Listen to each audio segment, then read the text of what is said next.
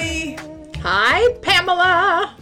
And we have such a special day today. I am really super excited. Sounds like we have quite a show. We have quite a show. I don't know if I'm doing this for the audience or just for my own entertainment, but either way, I'm having fun. Yes. So I have also got juror number 9, Kathy, here with us today. Hello, everyone. Nice to be here. Thank you. Thank you for inviting me. Our pleasure. Back. And we also have back the famous and infamous Tom Harvey. Hello, only infamous to you. Yeah, that's true. That's true. Well, maybe to a couple other people, but we're not mentioning names. Yeah, maybe a couple other. The reason that I brought these guys in is this is some really crazy stuff. And as I'm doing the podcast, I'm actually trying to do it chronologically of when I learned things and how things were happening in my life at that time. And about when sentencing happened, and just after sentencing, I became aware of some commenters online. And I know everybody, like in our world today, which I actually totally disagree with everyone's ability to be anonymous commenters. I think it's creating a bunch of crap in our world because we treat people differently. Like when I used to do counseling with people, like seminars and help couples, I would say, make sure that when you're talking to your spouse, when you talk to them, that you take their hand, because we talk differently when we touch them. And I think when we go even further than that, not just holding someone's hand, but when we can pretend to be someone else, people can just be assholes. And it causes so much trouble, like you said, worldwide. But look at our suicide rates, and look at our students and our children. Yeah. I mean, and kids are even committing adults, suicide over this crap. It's not right. It is not right. Yeah. So as we were going through trial, in Jeremy's case, I've said a number of times that, I mean, Tom Harvey could have won a Pulitzer Prize for all those stories on this stuff, and you should have. Except for the stories that made us look bad. But, You're in trouble. You're in trouble. but there was so much media attention from all of this, and that was because there were so many people that were interested. Well, when you get that happening, you get a bunch of people that want to comment. And I was having just a hard time dealing with all of it, processing it, trying to keep my head above water. I didn't become aware of these commenters until later on in the trial. And then after, like I say, when it got like to sentencing and everything else. And what started really getting my attention and our attention on the defense team, there were 2 commenters. When you're saying commenters, commenting where? Are they emailing you to the courthouse? How are they getting access to what you're doing? No, commenting like on Tom Harvey's articles. Okay. On the Salt Lake Tribune, and then KSL Deseret News. Okay. They used the same username for both of those sites. Okay. And by the time the trial ended, oh man, about when I started paying attention was when the jurors actually started getting involved. And it was, I mean, it almost became like verbal warfare. Like it was. Oh, wow. Okay. Like it was really, really intense. It was almost like being back in the jury deliberation room. Oh, okay. Oh, wow. Okay. Yeah. Yeah, That for those of us contentious, that weren't in there, that gives us a good idea of how It that really goes. was. I think I need to give a little bit of background about why this is so important. Yeah. Because why it's important why do we care if someone's commenting from the government? Because they can't. They legally can't. They can't. And let me give you an example of a case. You guys remember when in New Orleans when the levee broke and there was chaos that happened. This was like, I believe in 2013, and there were some officers, or maybe it had to be before that, but they were going to trial in 2013. There were, I think, 5 officers that were on trial for killing 2 civilians. It was a really big case, and they were dead to rights. They committed murder. They killed those 2 people. And to charge a police officer is a really big deal. Sure. As we all know, very serious. Any murder charge is serious, but when you charge your own police officers, it's another level. The prosecutor in that case was so emotional about going after those police officers that he was making extensive comments online as a hidden name, he was making extensive comments about the case. And when the defense figured that out and they brought it out, they literally tossed the murder convictions of those 5 officers. Okay. The judge threw them out.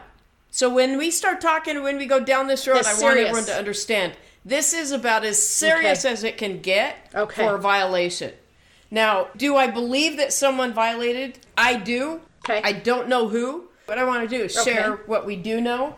So, and I can preface it. Okay, remember when we had Kathy on, juror number 9 on before, and we said how the judge gave a disc to everyone of all of Tom's wonderful and crappy articles. He included all of those. And he included some other stuff from like Deseret News, KSL stuff. They had all this stuff on a disc. And I've been through a lot of trials, and I'd never seen a judge do that before. And my first reaction to that was, wow, that is super nice. How nice of him to do that. Because they have all these articles that they missed because they can't, you guys can't read the news. You can't see anything. So I would be really curious as to what the news was saying as to what was being watched. So that was my first reaction to it. But later, here's another crappy thing. Remember, as soon as the trial ended, the judge said, and no one can talk to the jurors. What? Like, I didn't understand that. You can't tell me who to talk to now I'm done. Yeah. Like, I still You're not live the in boss America. of me. There comes your attitude, Shelley. We're going to do ground me?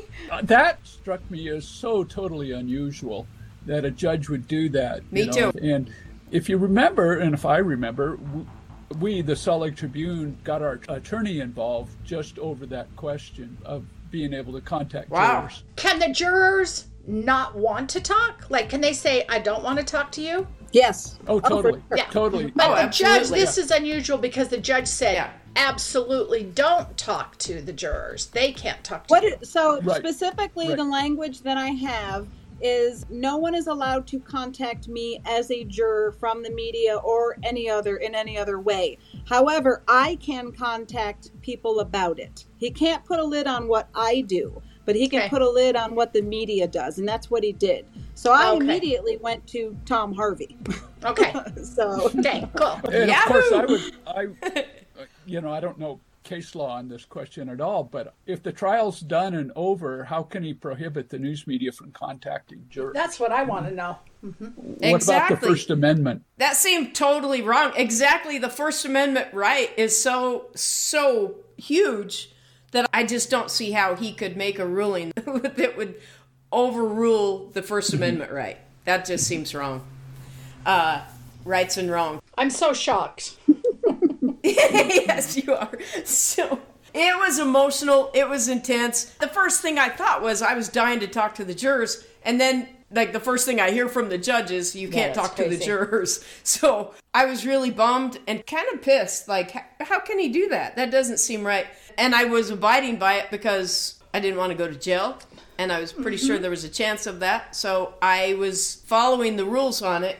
Then we got word that juror number 9, Kathy, wanted to talk to us. And so we did talk with her. Talk to us, meaning the defense? And the defense, yeah. And we were so grateful. Oh my gosh. I'm not kidding. I was so excited to talk to her. And there were a couple other jurors that wanted to talk with us too. It was like, you would have thought that they were like giving me a brand new car to go to the, like, I'm like, oh, this is so exciting. I get to hear what the jurors think. I could have peed my pants. I was so excited. It was awesome. Was that the Tribune filed a request, I guess, with the judge to say you can't just prohibit all contact with the jurors. So the judge kind of backed off a little bit, and he said, if you send me letters to the court, we will forward them to the jurors. So that's what we did. We sent them letters, and I think, Kathy, you contacted us. Yeah, I definitely contacted you guys, for sure. And I think it was probably after I got the letter. But I'm pretty sure I contacted the defense. I called Amanda and Marcus probably within 3 or 4 days of the trial. It was very, very soon after that, because I really wanted to meet them and talk to them about it. Because from my perspective as well, being a juror sitting over here in your lonely little land and then going through all of what you go through in the deliberations, and then to get with a group of people that really have been fighting this battle with you the entire time. So for me, it was a big deal as well to get to meet you guys. But for me, it was also a big deal because, again, it was like you're in the pit fighting, and this group of people has no idea that you're even on their side. Of course, I had no idea at the time about all of the backstory of Jeremy and all of John Swallow and the whole 9 yards. Yeah. I had no idea because I'd moved here from California. So I had no idea that any of that Utah politics had even happened. And we were prohibited from mentioning Swallow or Shurtleff or I wouldn't have meant anything to me because at that point I was keeping myself pure for the trial. So I would not have looked that up either way. Yeah. And so through the jurors, we were able to look at that CD that the judge provided. It was mine. I gave it to Amanda. Amanda was like, thank you for that. There you go. That was me. I wish you guys could see what I'm seeing because like she's like waving like, whoa, pick me. Pick me. Yeah. So thank you for that because what we learned from the CD, okay, so it makes sense that he had the articles from trial, but that was not exclusively what was on the CD. In fact, it appears to me that the judge had some kind of obsession with this case and Jeremy Johnson way before the trial happened because he had included articles that were way back when the political corruption stuff with Swallow and Shurtleff, that was included on the CD. What? We were forbidden from bringing that up in trial. Yeah. Why bring that up? So that raised a red flag for me, for sure. And it had articles that went clear back. Okay, now trial started in February of 2016, and it had articles that dated back to 2011. Now, why would a judge do that? Say that again. Trial started in February of 2016. And on that disc that he gave to the jurors to say, here's a disc of what you missed while you were in court. But that wasn't all. There was a lot on the, way more than just the court. There were articles that went all the way back to 2011, 5 years earlier. That is why? That raises a flag for me. It's very, very concerning. So, okay, remember the FTC case? They're separate cases. But there was stuff on the disc about the FTC case also. Why? Why would he have that? If you remember, there was the FTC case was filed in Las Vegas. But there was a Utah component to it because, of course, iWorks was a Utah company. And so there are court filings here, and Judge Neufer was actually the judge assigned to the FTC case to handle any Utah matters. Yes. So, because of that, I believe Neufer should have been recused from this case. He should have recused himself. You three kind of know what's going on. So you're telling me that we know that there are two different cases going. We know that one's civil and this. Yeah. And Tom, you're saying that the same judge that sat in on this whole mess was also assigned the civil one? Just for matters that involved Utah. For example, if the FTC maybe wanted to freeze some assets or something in Utah, there might be an issue that a judge here in Utah would have to look at. Okay. And Judge Neufer would have handled anything like that that had to do with that case, but involved only Utah, not other matters in Las Vegas. But still, again, there's another conflict. Like you said, Pam, that doesn't even seem like it should be legal. Absolutely. So here's the problem I have with this. So he was seeing every single filing that happened in the FTC case for years prior to the criminal case. And here's the problem that I have with that is there was not much defense for that. Jeremy was not fighting really hard, in my opinion. On the FTC case, I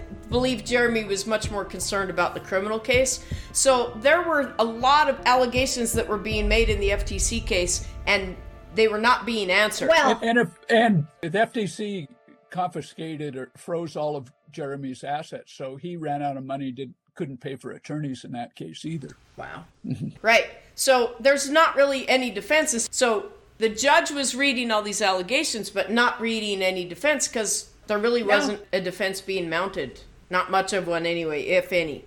So I believe that prejudiced him significantly. On the disc also, Jeremy, he had the article about Jeremy's failed plea agreement. I remember Tom did a big, huge story on that in the news. Remember when we talked about when Jeremy was going to take a plea and then he blew it all up at the last minute? Remember that, guys, everyone? Yes. They're nodding their heads, those of you that are listening at home. Trying to be nice and not interrupt. Yes, I'm just nodding. Yes. So he had the failed plea agreement. He had all the stuff about, like I said, Shirt, Live, and Swallow. It was really troubling to me that all of that, I don't understand it. But then when we start talking about the comments, and of course Jeremy's case really generated a significant number of, a lot of readers, and so a lot of people would be commenting after they'd read the article. Everybody has an opinion, right? Pam, were the comments included on that CD also? And that's interesting because here's how Discus worked, and that was the software that was used for the comments and to print articles and stuff. If the person that was printing the article, if they had gone down in to the comments and made a comment and they had been reviewing comments or commenting, then when they would print an article, then the comments would be included. Oh. If they hadn't gone there, then they wouldn't be included. So here's what was interesting, because the disc, some of the articles had comments from Karen SP and Taco Tuesday. Yeah, who are those Karen two SP people? and Taco Tuesday, we don't know. For sure, we do not know. What I believe is that those two people were in the government because they had inside information. No, wait. When you're saying in the government, are you saying like actively in where you're presenting your case, like that? Or you're talking like a jury, the judge, the secretary, the note taker? Okay. I'm not sure. It wasn't someone down the hall. It was someone that had to be in the courtroom.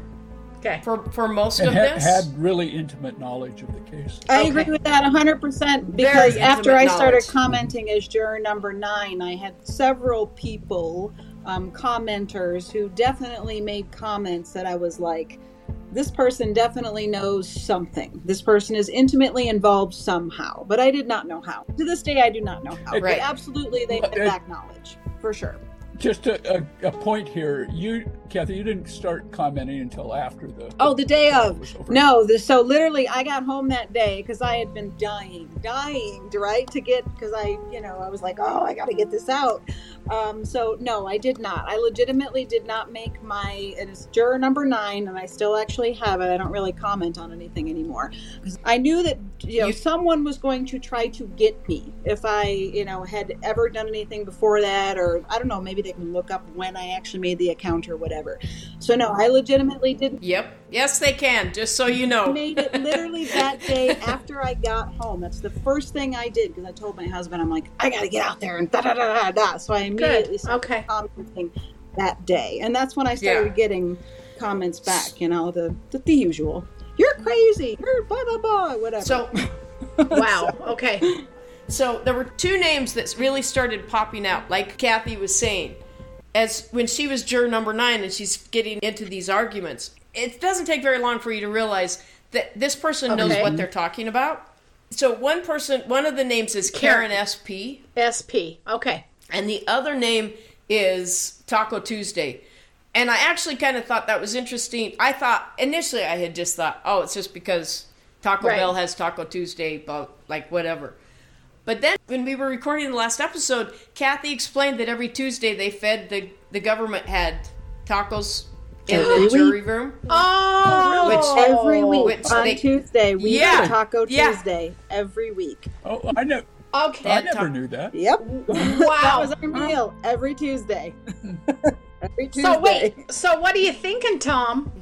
It's suggestive. Just more. Yes, it's suggestive. Yeah. It is suggestive. Do I believe that the prosecutors likely were getting fed lunch, an option of getting the same lunch that the jurors had? I do. Do I think the staff, the administration, had the same option? I do. Especially because we only had like 30 minutes for lunch. It's not like you're going to have like a lot of time to eat. So unless you're bringing a sack lunch from home or something, you're probably going to take a lunch that, like, here's a lunch. Here you go. I found that interesting. Okay. Just a little suggestive, just like Kathy said. So the other name was Taco Tuesday. And when I first started becoming aware of this, I was like, what? And the things that they would say, it became so evident to me that these people were in the courtroom. They had to be in the courtroom. They're referring to things that happened in court. And here's the thing. We have been sitting in court so long, we know every person sitting in the courtroom. And where they sit all the time. Because we're creatures of habit. And exactly. And so I'm like, wait a minute, who said that? So I'm starting like, wait a minute, who's this? Let me give you an example here. Okay, now when we're in trial and they have a sidebar is when you see it on TV when they're like, Your Honor, may we approach the bench? And they go up to the judges, like stand right in front of the judge, and they quietly talk. And they'll put white noise on in a courtroom so we can't ever hear what they say. Really. And it makes me crazy because I really want to hear what they're saying. And mostly because when you say, like, don't listen to this, then I really want to listen. Then everything in your body is like, what? Bat ears? Yeah. Of course. Exactly. But what I didn't realize until this is that although the rest of us can't hear what is happening at sidebar, the court reporter records it. They're still taking every word down. Oh, wait. So, I have a question then. If they go to the sidebar and they don't want anybody to hear, but the recorder is recording They don't want the juror to hear. So it's the jury. So when you go back in the notes, is it all there? Could I go back and read what the sidebars are? Yes. Yep. Hot diggity damn. Okay. I know! That's what Perry I thought Mason too. never told me that. Okay. Okay, so here we have a sidebar. It's between Rob London, the head prosecutor, and they're all up at the judge's bench, right? And London says, I'm trying to give some leeway. Okay, he's trying to help Jeremy out is what he's saying. So here's his direct quote. I'm trying to give some leeway, but these questions are hurting you. They're hurting his case. It is not helping. You're not. And then Jeremy interrupts and says, that's my problem, I think. Okay, so they're trying to tell Jeremy that your questions aren't helping you. And Jeremy's like, hey, that's my problem. Yeah. And the judge said, so the judge interrupts and so the judge says, I think Mr. London is concerned. You know, there is no such thing as ineffective assistance of self. What does that even mean? Well, usually you can file an appeal saying, I had ineffective assistance of counsel, like your attorney wasn't assisting you in your defense. But Jeremy didn't have an attorney. He was represented himself. So the judge was saying, hey, you can't appeal this saying there's no defense to say that. He says there's no such thing as ineffective assistance of self. Okay. So he says, and it's the same thing you did with Mr. Swaim, another witness. And he said, so it is, I'm not going to prejudge any objection, but I think that you are just being warned that you are, in the view of the government, doing damage to your own case. If you want to persist in that, you make all those decisions. I just think this is a courtesy that Mr. London is bringing. Oh, and I think that's so sweet. Up. That Mr. because I know. Like, hey, don't ask those questions. So nice. Just trust us. Okay, so then there was on March 2nd, there was an article. Here's a comment by Taco Tuesday, and then I'm going to read Taco Tuesday's comment first, then I'm going to read Karen SP. So Taco Tuesday comments on this article about Mr. Swaim. Now remember, the judge just commented on Mr. Swaim at the sidebar, right? Mm-hmm. Okay, the comment is this. The Taco Tuesday says, what a circus. The prosecution had to step in and stop Jeremy from digging himself into a hole so deep that it comes out the other side. Wait, I thought the white noise was on. Right. And then Karen SP comments and says, sounds like both the judge and the prosecution are trying to keep Jeremy's head above water. That's what happened when a defendant is full enough to act as his own attorney. Oh, maybe some people, that white noise doesn't work on them and they're just sitting back listening. No, it might be their spidey sense. Because I've tried to hear. Holy cow, that's ridiculous. I found that a bit troubling. Did you guys? Yeah, that's scary. That's referencing. Yes, so for sure. That's a really strong indication that it was somebody in that inner circle. Yeah, there, in that group. The people who were gathered around the judge at the side. Yeah, and exactly. I was just going to say that inner circle you're referring to, Tom, had to be And it wouldn't even be the whole defense team. Well, it would be the whole defense team. It would be Jeremy, Ryan, Marcus, and Marcus, the attorneys that are arguing. And it would be...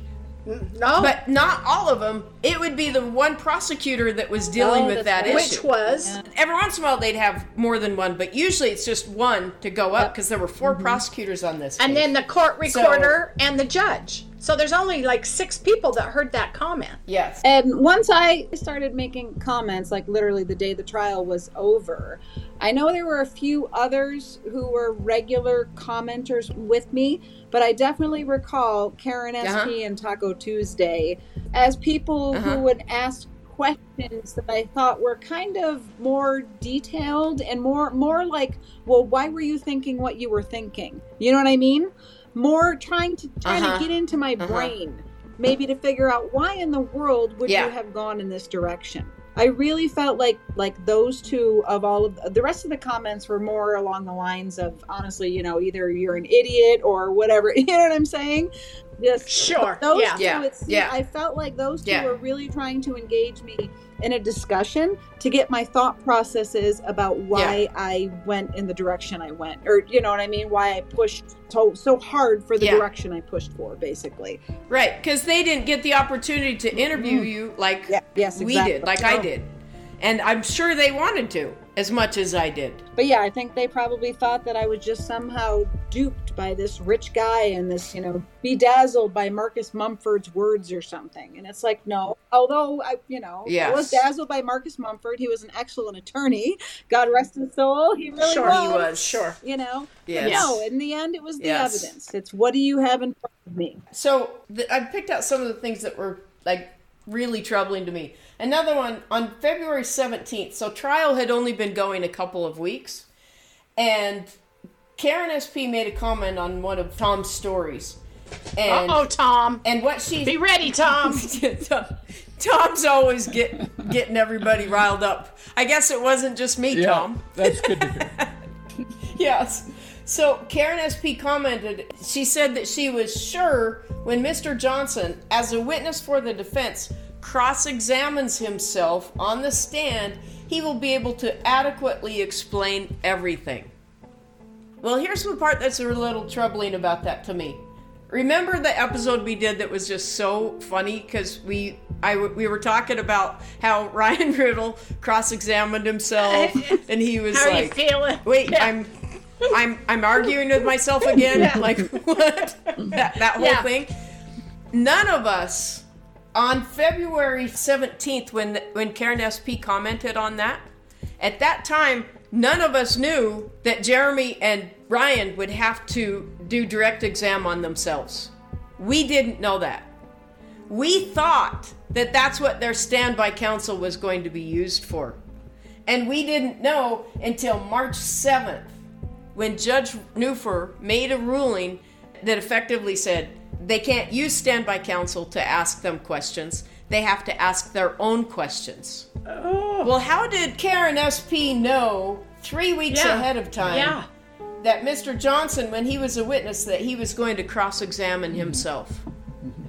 How did Karen SP know that? None of us knew that. Tom, did you have a clue? And it wasn't a sidebar. There was no sidebar about this because it wasn't until Ryan was going on the stand that we're like, okay, now we got to deal with this one.